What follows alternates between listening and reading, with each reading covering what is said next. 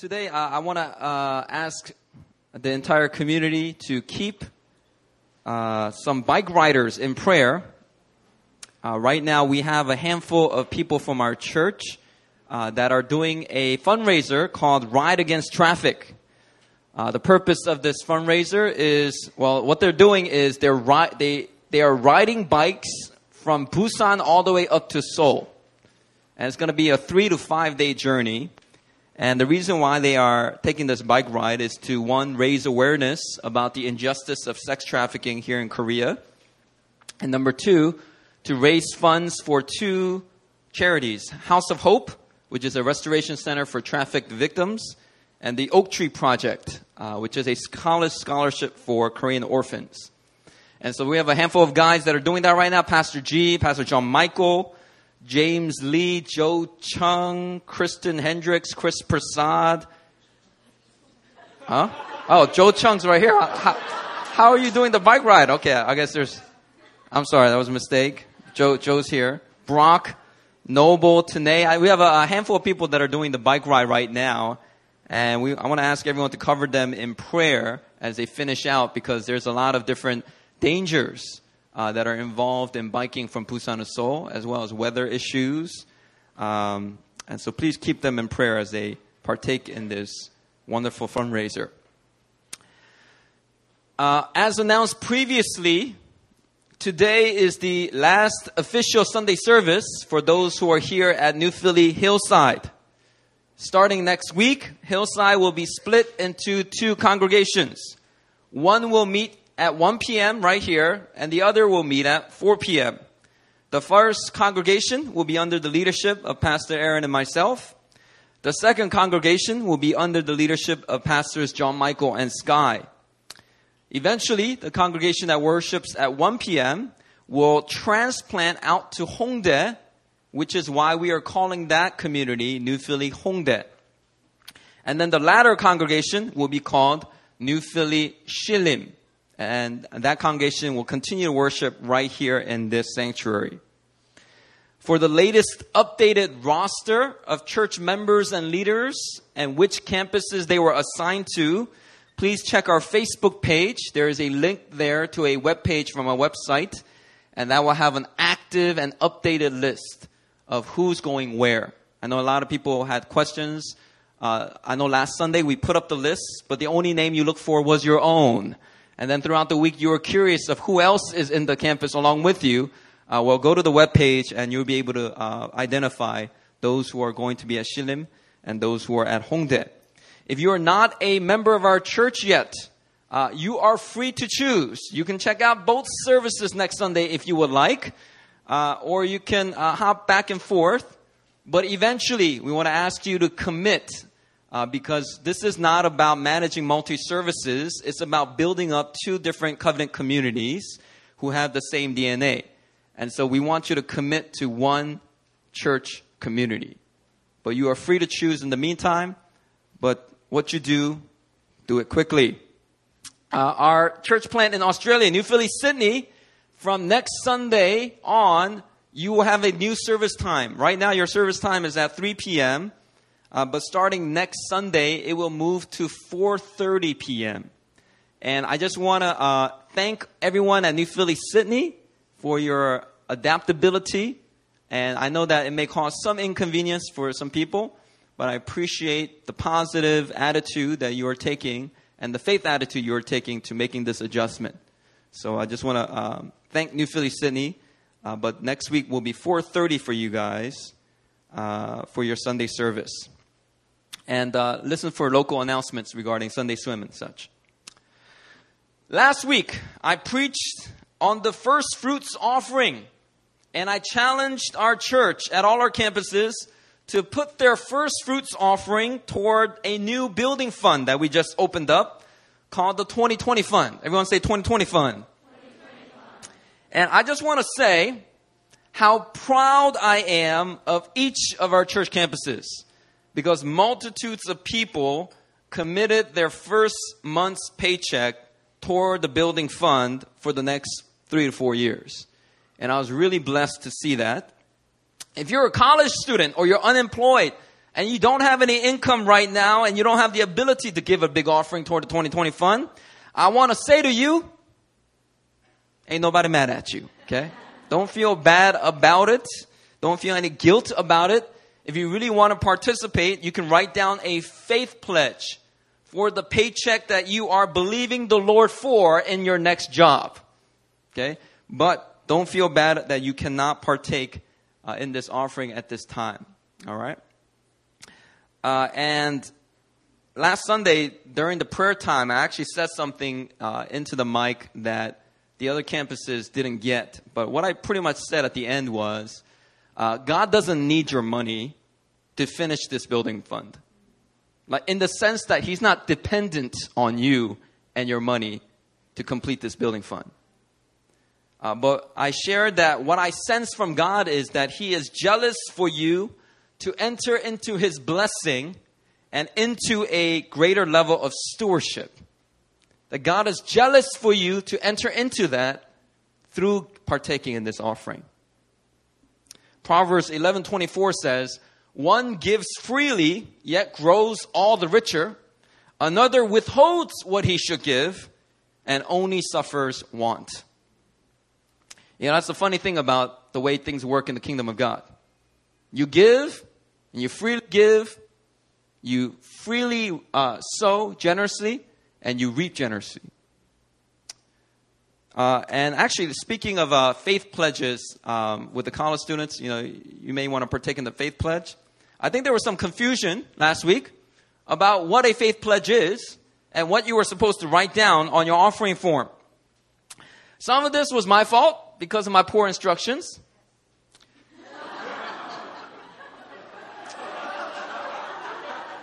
I will not mention who just blurted that out yes. And anyway, some of it was my fault. Some of it was because committing such a big offering was a big deal for many of you, and it may have proved difficult to ponder this decision while simultaneously listening for my instruction. So, you know, as you guys are thinking, oh, I want to do this. Oh, wait, I don't know. Oh, I want to do this. I don't know. I'm giving you instructions, and you just totally did not listen to what I was trying to say. So what will happen is an email will go out to everybody with a link to a web page that will explain clearly what the first fruits offering is, what a faith pledge is, and how you can participate. And so even if you were not at our service last week, it is not too late to participate in this building fund campaign. And our admins will email you a short summary about what you wrote on your form last week. For some of you, we noticed that you resorted to using Sanskrit, okay, because we could not discern what it was you wrote. I don't know if that was on purpose. Our admins will interpret that Sanskrit the way we want. I'm going to write down whatever number we think you should give. Just kidding. But some of y'all, I don't know what you were writing on there. And just as a practical advice, if you want to participate in the first fruits offering for the new year, that means you need to set aside your first paycheck of the year, which is your January 2015 paycheck. In order to do that, you need to start preparing now. Meaning you have to set aside savings now so that you are not going hungry come, January 2015. And so be sure to accommodate and save up in order for you to participate at the beginning of the new year. Now, the theme of 2014 for our church is the year of wisdom. And I started off the year with 5 sermons on wisdom with time. Then I went into 4 sermons on wisdom in relationships. I talked about wisdom in your relationship with church leaders, the imminent and economic Trinity message. Talked about wisdom in your relationship with your parents, wisdom with non-believers. That's called process-oriented evangelism, and wisdom in how the church ought to relate to those in the gay, lesbian, and transgender communities. And then I went into a 5-part sermon series on wisdom with romance. Should I marry or stay single? Does God predestine my spouse? Proper covering for the dating process. Should I date a non-believer? And healthy expectations for romance, or also known as rate yourself. Okay. Those were the 5 sermons that I preached in regards to wisdom with romance. Today I want to talk about wisdom in dealing with people. And not just any kind of people, but people who irk you, annoy you, mistreat you, abuse you, or even oppose you. I want to talk about how to deal with such people today in my message. I was reading a book by John Maxwell. He's a Christian author that writes a lot about leadership for the Christian community as well as just for the secular world. And in his book, he wrote that in life, there are only 3 roads we can travel when it comes to dealing with other people. First is the low road. This is where we treat others worse than they treat us. Second is the middle road. This is where we treat others the same as they treat us. And then third is the high road. This is where we treat others better than they treat us. The low road, the middle road, the high road. People often take the low road when they allow themselves to be consumed by revenge. Somebody mistreats them, talks smack about them, offends them, and they look for ways to harbor revenge. Unfortunately, the low road destroys relationships, and it also estranges those people who watch your behavior or even look up to you. There are then people who take the middle road in life when dealing with other people. People who take the middle road may not estrange people, but they don't inspire them either. It is a reactive way toward dealing with people, and it allows the way people treat you to set the agenda for your life, because you're simply doing what they do to you. And then there's the high road. Everybody say high road. High road. The high road is the path that is least traveled. Examples of high road trekkers, they are not common. And such behavior does not come naturally for people. In order for us to treat others better than they treat us, it requires us to be slow to anger, patient, gracious, and positive, even in the face of neglect, offense, gossip, abuse. But Scripture describes the high road as a mark of wisdom. Proverbs 29:11. It says, "A fool gives full vent to his spirit, but a wise man quietly holds it back." You ever at a party and somebody just starts talking, and they say something a little bit sexist, a little bit racist, a little bit offensive, and you're tempted to react right away. The Bible says a fool gives full vent to his spirit, but a wise man quietly holds it back. What did you say? Okay, that is the mark of wisdom.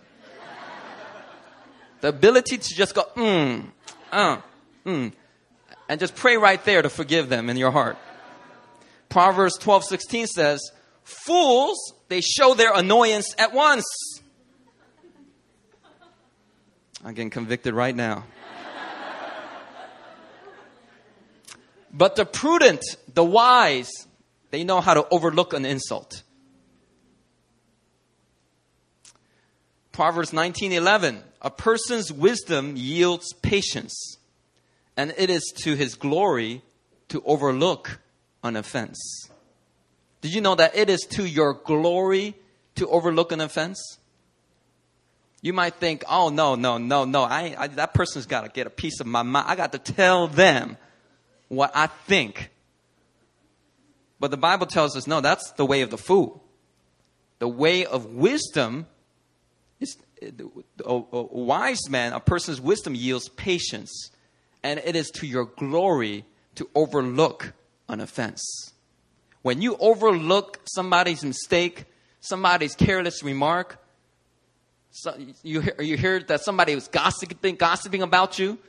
You know, they're gossiping about you in the other room, and you happen to be in the other room, and you just kind of overhear what they're saying. If you overlook that, that is to your glory to do so. You know, Jesus, he was familiar with the high road, and he talked about it in Luke chapter 6. And this is the main passage we're going to look at today. Let's turn to Luke chapter 6, verse 27 to 31. Luke chapter 6. Luke is the third book in the New Testament.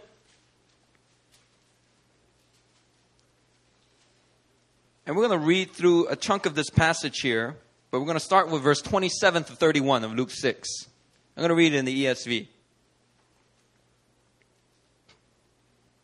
Verse 27. But I say to you who hear, love your enemies, do good to those who hate you, bless those who curse you, pray for those who abuse you. To one who strikes you on the cheek, offer the other also. And from one who takes away your cloak, do not withhold your tunic either. Give to everyone who begs from you, and from one who takes away your goods, do not demand them back. And as you wish that others would do to you, do so to them. Everybody say amen. Amen. Just let that word go in. I know you're resisting it. But let the words of Jesus sink in a little bit. Here Jesus begins by commanding us to never allow ourselves to take the low road. The low road should never be the behavior of a Christ follower. The low road is the path of revenge. The low road is to retaliate. And if they offended you or hurt you, it is to hurt them back worse than they hurt you. So they learn a lesson never to mess with you again. That is the low road mentality. And Jesus begins right away. Love your enemies, do good to those who hate you, bless those who curse you, pray for those who abuse you. If one strikes you on the cheek, give to him the other. He eliminates any thought of dwelling on the low road. In fact, other places in the scripture it says, do not take revenge, leave vengeance unto the Lord. Vengeance is mine, the Lord says throughout the scriptures. Whenever somebody does us wrong, we are to leave vengeance to God. Because God is the one who redeems, and God is the one who will judge, and God is the one who will punish. And for some people, he may be patient with them before he finally judges and punishes them. But he wants us to partake in that process, not by bringing the quick judgment of God, because the Bible says he's slow to anger, and not taking vengeance into our own hands like we're Chuck Norris or somebody like that. But to leave vengeance to the Lord. The low road is to be eliminated from our thoughts. In verse 31, Jesus did not say, do unto others as they do unto you. No, that's the middle road. Jesus commanded, do unto others as you would want them to do unto you. As you will wish them to do unto you. That's the high road. Treat other people better than the way they treat you. They may not, you go into a room and they may not honor you even though you're the manager of Starbucks. Even though you are the campus pastor at your church. They may not honor you you may be a community group leader. They may not honor you properly, but that is not the time for you to retaliate and get all upset and bend out of shape and be like, don't you know who I am? All right, I'm the community group leader. You better listen to what I have to say. What I have to say is important. Okay, that's like overflowing with insecurity. Okay, taking the high road means, all right, being gracious. Oh, I guess this person doesn't know me yet. It's all right. We can take care of that real soon. We got to take the high road. Do unto others as you will want them to do to you.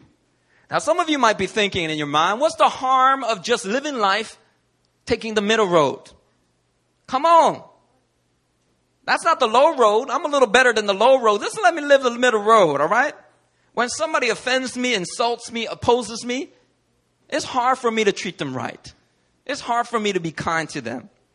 Well, let's see what Jesus has to say about this. What's the harm with just taking the middle road? Look at verse 32. 32 to 34. Jesus says, if you love those who love you, what benefit is that to you? For even sinners love those who love them. And if you do good to those who do good to you, what benefit is that to you? For even sinners, godless, atheists, they do the same.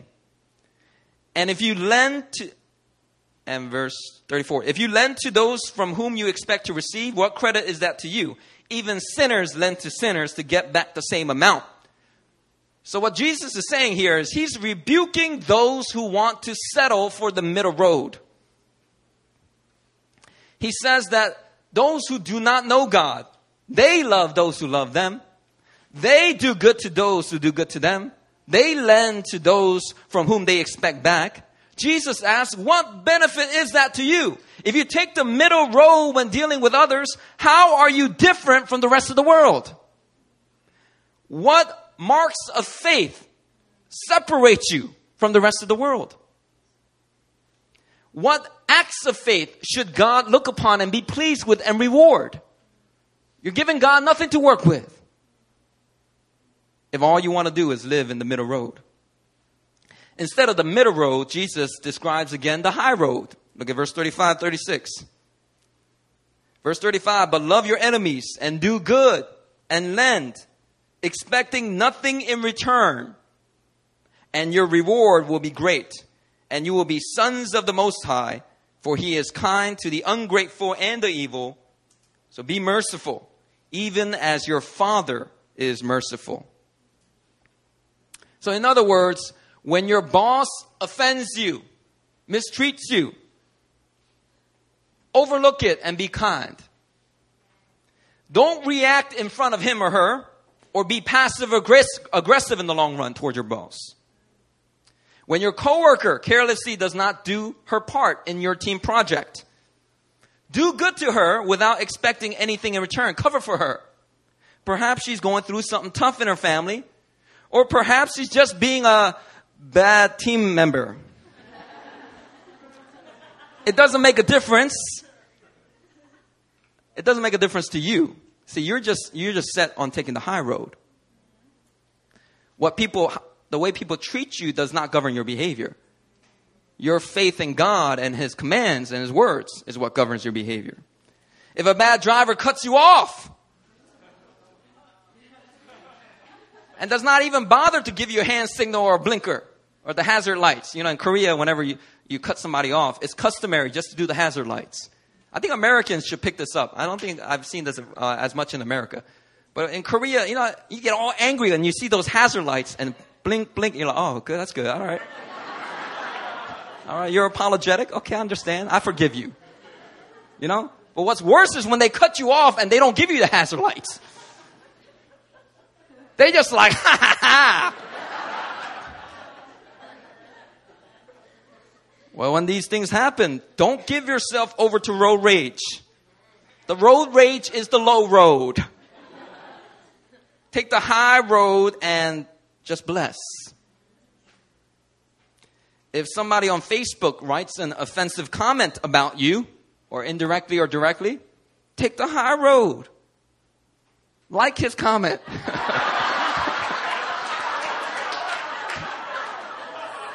No, I'm just playing. I'm playing. Don't do that. That'll aggravate things.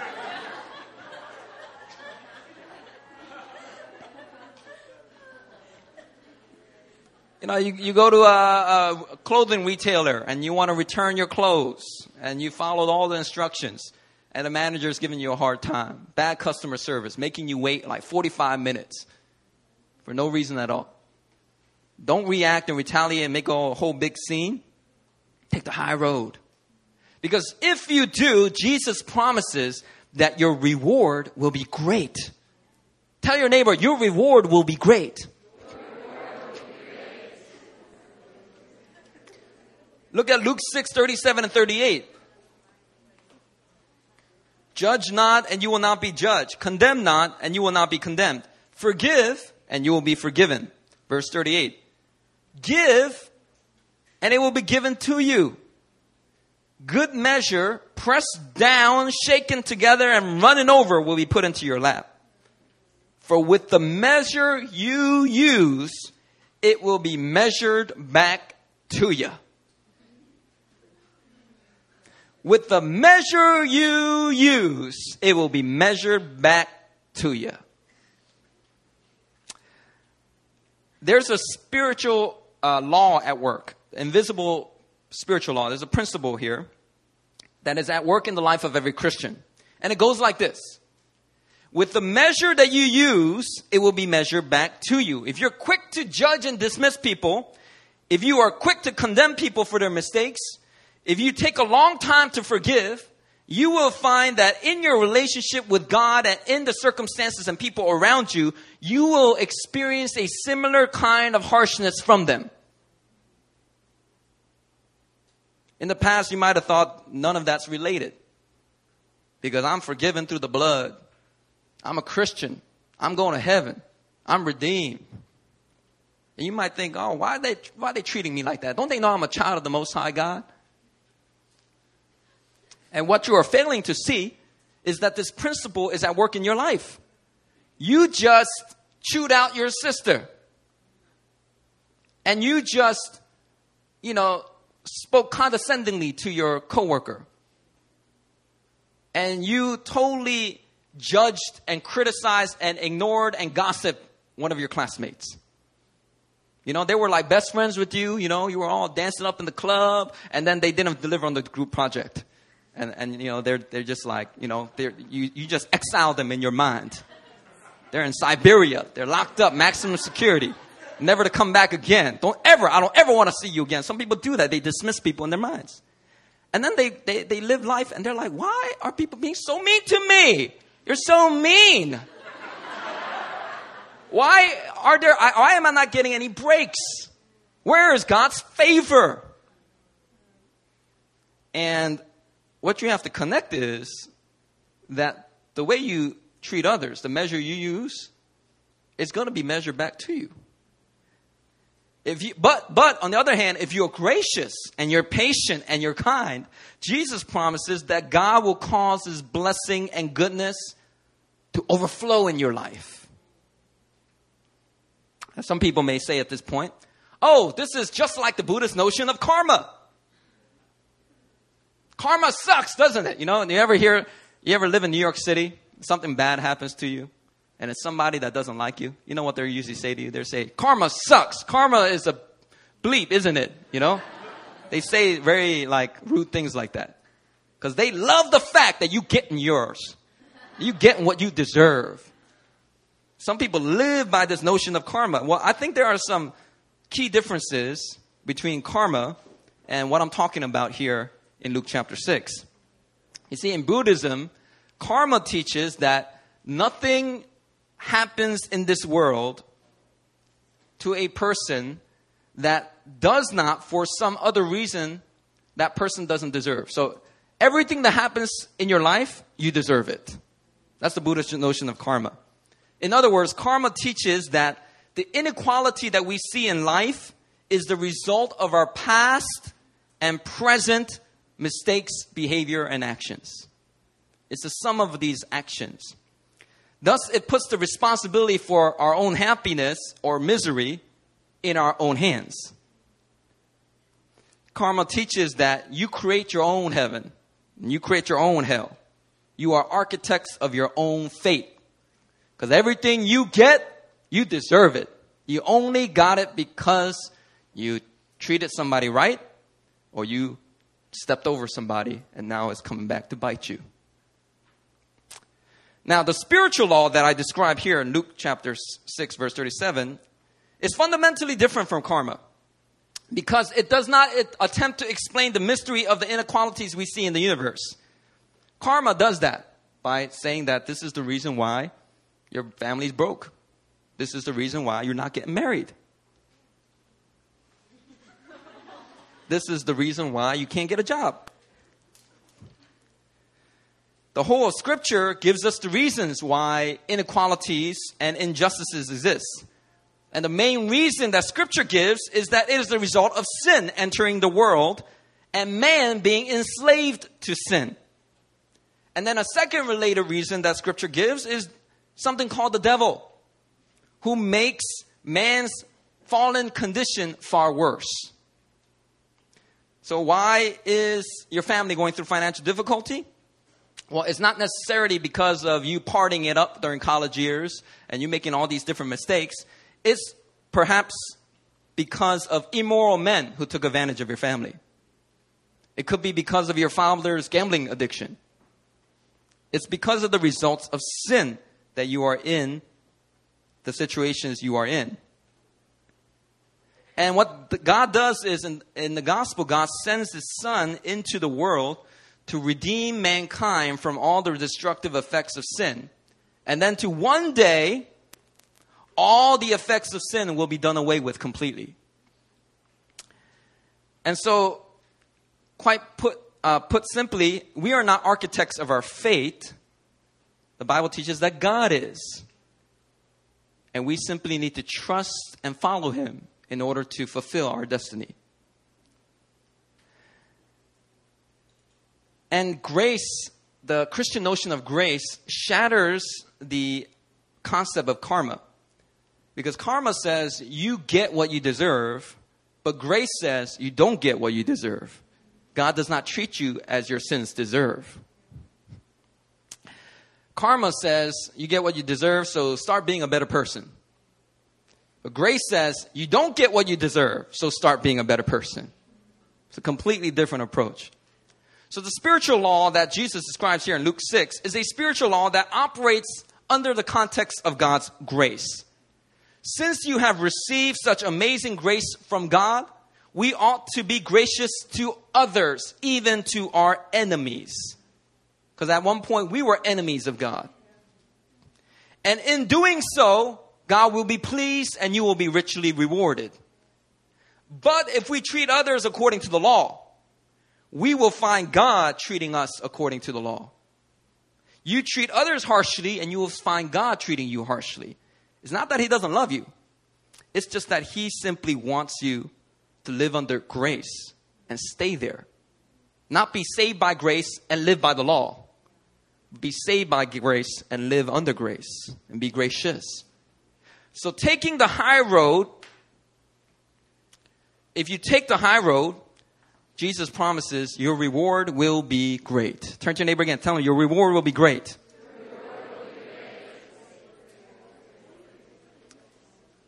And not only will your reward be great, but if you take the high road, you will truly be walking as sons of the Most High. See, being in sonship to God the Father means reflecting the kindness of God the Father. If God the Father is kind, but His sons are not, how are we any kind of reflecting image of His kindness and the God the Father who we say is our Father? For our Father is kind to the ungrateful and the evil. So the Bible teaches us, be merciful as God our Father is merciful. Matthew 5:9 says, blessed are the peacemakers, for they will be called sons of God. If Christians continue to just take the middle road and treat people the way people treat them and retaliate and react, they are not walking as sons of God, as peacemakers. Now, since Scripture says that the way God treats you will be affected by how you treat others, I want to encourage you today. Don't just take the high road once in a while. Get in a habit of taking the high road. You know why? Because people are going to continue to mistreat you probably for the rest of your life. You're going to find people that irk you, offend you. So you want to make it a habit. Hector Lamarck said, most people make some good choices every day, but they don't make enough good choices to create momentum and obtain success. Some people, they make some good choices. They treat people, they take the high road now and then. But what this person is saying is they're not making enough choices to actually bless them and cause some momentum in their life to go to do something with their life. Every time there's some momentum, they take the low road or the middle road and they shoot themselves in the foot. People who get in a habit of taking the high road, they create momentum in their lives toward God's will prospering in their hand all the days of their life. Newscaster David Brinkley, John Maxwell quoted him as saying, "A successful man is one who can lay a firm foundation with the bricks that others have thrown at him."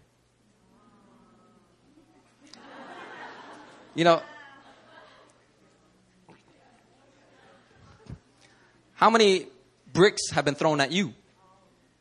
Actually, let me ask you a different question. How many bricks have you thrown back? Only those who choose to take the high road can actually take the cursing of others and turn it into a blessing for their lives. Takes the criticism of others and humble themselves and actually uses it as a momentum for their own success. If you just treat people the way you feel like and then you pray for God's blessings and get nothing from Him, you have no right to get upset at God. Because if you want to live under His grace, then you got to extend that same grace to others. And the high road is the path of grace. People have experienced what it's like to get the favor of God on their life. Here at our church here in New Philly, different people will come up to me when they're searching for a job. And they hear about my testimonies of God's favor on me. And they say, "Pastor, could you pray for me for some favor so I can find a job?" And so I'll say, "All right, I'll pray for them." And I say, the Lord bestow His favor upon you. May He show you so much favor. You get so many job offers, you don't know what you would do with it. I prayed like that for some people. And for a handful of people, they experience that prayer being fulfilled that very week or the following week. And there have been several people in our congregation who've gotten all these job offers. They're like, I don't know what to do with this. I have a problem on my hands. Well, this is a little different problem than the one you had before, isn't it? That's the favor of God. They know how to experience the favor of God, but very few people know how to steward God's grace and favor and stay in that place of favor and blessing. A lot of people know how to reach for it, experience it, but they don't know how to stay there and steward that favor for God's bigger purposes. One key to stewarding God's favor on your life is to take the high road. It's the high road principle. You see, think about the nature of favor.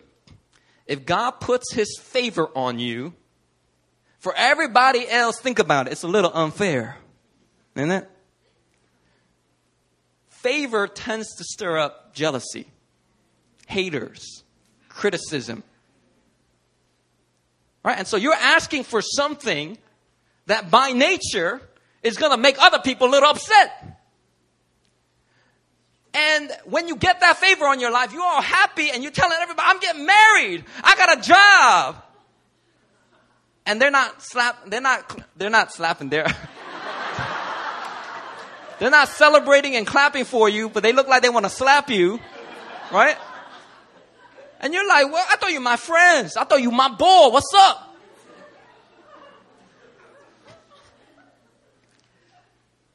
What you have to understand in that day is you have to choose to take the high road that day. Because not everybody's going to celebrate your victories. Because the way you got to that victory was completely unfair, by the way. Because it was by God's grace and favor. You weren't qualified to take on that job. You weren't qualified to take over the church. You weren't credentialed to preach and to lead communion and to baptize people. But you got it. And there were other people who thought they were next in line. And you just bypassed them real quick. You ever stand at a bank? You're standing in line at a bank or at the postal service or at a grocery store. Anywhere there's a line. You're just standing there and you just mind your own business, patiently waiting your turn. And then some Korean ajumma just busts in line right in front of you. And they don't even make eye contact with you. In fact, they kind of push you. They kind of make body contact. They're like, get out my way. You notice the emotion you feel when somebody cuts in line like that? Well, that's the emotion that people feel when they see the favor of God on your life and you just getting promoted and they're at the same place. Of course, they're not going to be like, oh, hallelujah, praise the Lord. Let's thank God in prayer right now. And so in those days when people aren't celebrating you, it's not that they're particularly hating on you. It's just tough to process what you're going through. And so in those days, it's important as Christians, if we want to stay in that place of favor, that we take the high road. And we don't take offense. And we don't create enemies. We simply are gracious and kind and be good to those people. You see, sometimes the devil will attack you through somebody to offend or oppose you. And it's not only to discourage you, it is actually to disqualify you. Because the devil knows how all of this works. He knows that if the favor of God is on you, the tactic is not to oppose that favor. The tactic is to create offense, to surround you with enemies. Surround you with people that on the exterior are clapping, but inside they're plotting against you. The devil knows that when you're surrounded by such people and you take the low road or the middle road and you react, you retaliate, you actually disqualify yourself from continuing to walk in that favor. Or you may postpone or delay the purposes of that favor for your life. So he's not just coming to discourage you. He just wants to destroy the whole thing. But as Christians, we have got to discipline ourselves and get into a habit of taking the high road when the haters come. Don't let the devil play you like that. Think about it. The only way that you can go higher is to take the high road. Another amazing thing about taking the high road is, especially when you have like a disciple or a community group member or somebody that you're trying to sow into and love on and serve and lead, is when you take the high road. Like people like that, people like Marcus. Marcus is like, he's a disciple of mine. Pastor Marcus, he's a campus pastor at our Itaewon church plant. He's a young African-American man. And he's 29 yet? How old is he now? 29. He's 29. But, he's leading a powerful, dynamic, spirit-filled community over at New Philly Itaewon. Marcus, you're doing a great job. But let me tell you, my early years, when I used to disciple Marcus, I remember one time I took him to a Campus Crusade conference. It was a huge one, 18,000 people down in Busan. And through my connections, I got him onto the serving team, and he was serving at the conference. And he was, he was having a good time meeting all these new people, expanding his vision for the kingdom, all this stuff. And one time we were sitting in worship, and he just smacked the back of my head. Now, in urban culture, this is normal. And so I did what's normal in urban culture. I smacked him back.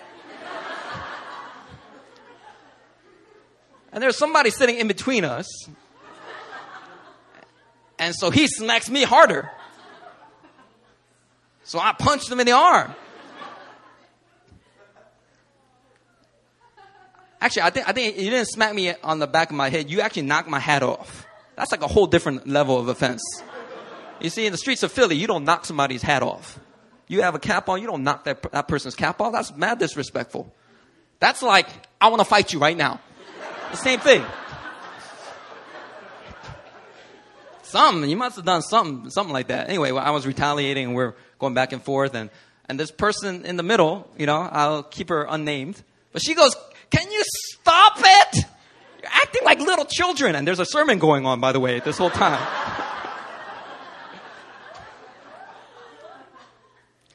And I remember thinking, Marcus, do you not appreciate all that I've done for you? I've been sowing into your life. I've been loving on you. I've been praying for you. I've been discipling you, meeting up with you every single week to disciple you at Yonsei University. And this is the way you treat me? With this disrespect, and you smacking me around like I'm a little boy? And I was tempted, Marcus, I'll confess, I was tempted to hold that against you. But I remember Jesus Christ, my Lord and Savior. And at that time, it was popular to ask, what would Jesus do? I was like, what would Jesus do? I said, you know what? I'm not going to hold this against you, Marcus. You know, I just forgive you. I'm going to pretend it never even happened. Because that's the way Jesus treats me in my sin. I'm going to pretend this never happened. And because I stayed free from offense, and I took the high road in regards to that incident, I was able to continue to love on Marcus and continue to speak into his life. And it actually brought out the best in him. That's what high roaders do. People who take the high road, they know how to bring out the best in other people. And it also brings out the best in them. Because by nature, when you take the high road, you're taking an action of grace. So you're pulling down something from heaven that is not circulating here on this earth. And when you pull that grace down, you release that grace. You take that high road. It changes people. That's the power of God's grace. Philosopher and poet Johann Wolfgang von Goethe said, how do you say that? Goethe? Shut up. Half of y'all don't even know how to say it. You too. All y'all in the other campuses, y'all don't know how to say that either. Goethe? Goethe. Anyway, he has a good quote. Listen to the quote. Don't get distracted. He said, treat people as though they were what they ought to be, and you will help them to become what they're capable of becoming. You know, you treat a kid in the prison system like a little criminal, he's going to just remain a criminal. But you learn how to treat him like a gentleman with honor and respect, and you teach him about dignity, that young man may finally come out of that prison system and live a dignified life. You know, in the passage we looked at today here, Luke 6, Christ is not asking the impossible from us. If you watch his tone here, he thinks that this is a reasonable command. Why is Christ's teaching about taking the high road a reasonable command? And I'll end with this. It's because this is the gospel. Taking the high road is the gospel.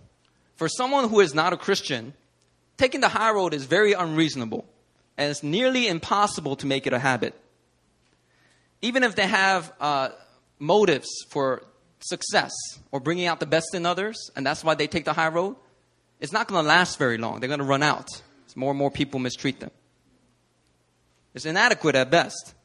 But for the believer, we lack nothing in our ability to take the high road again and again and again. In fact, this is our reasonable response. Because if you ponder for a moment the gospel of Jesus Christ, think about this. At his trial, Jesus was slapped. And he did not retaliate. They took his clothes. And he did not react. They spat on him, cursed him out, forced him to carry the cross, and then nailed him to it. And he said on that cross, Father, forgive them, for they know not what they do.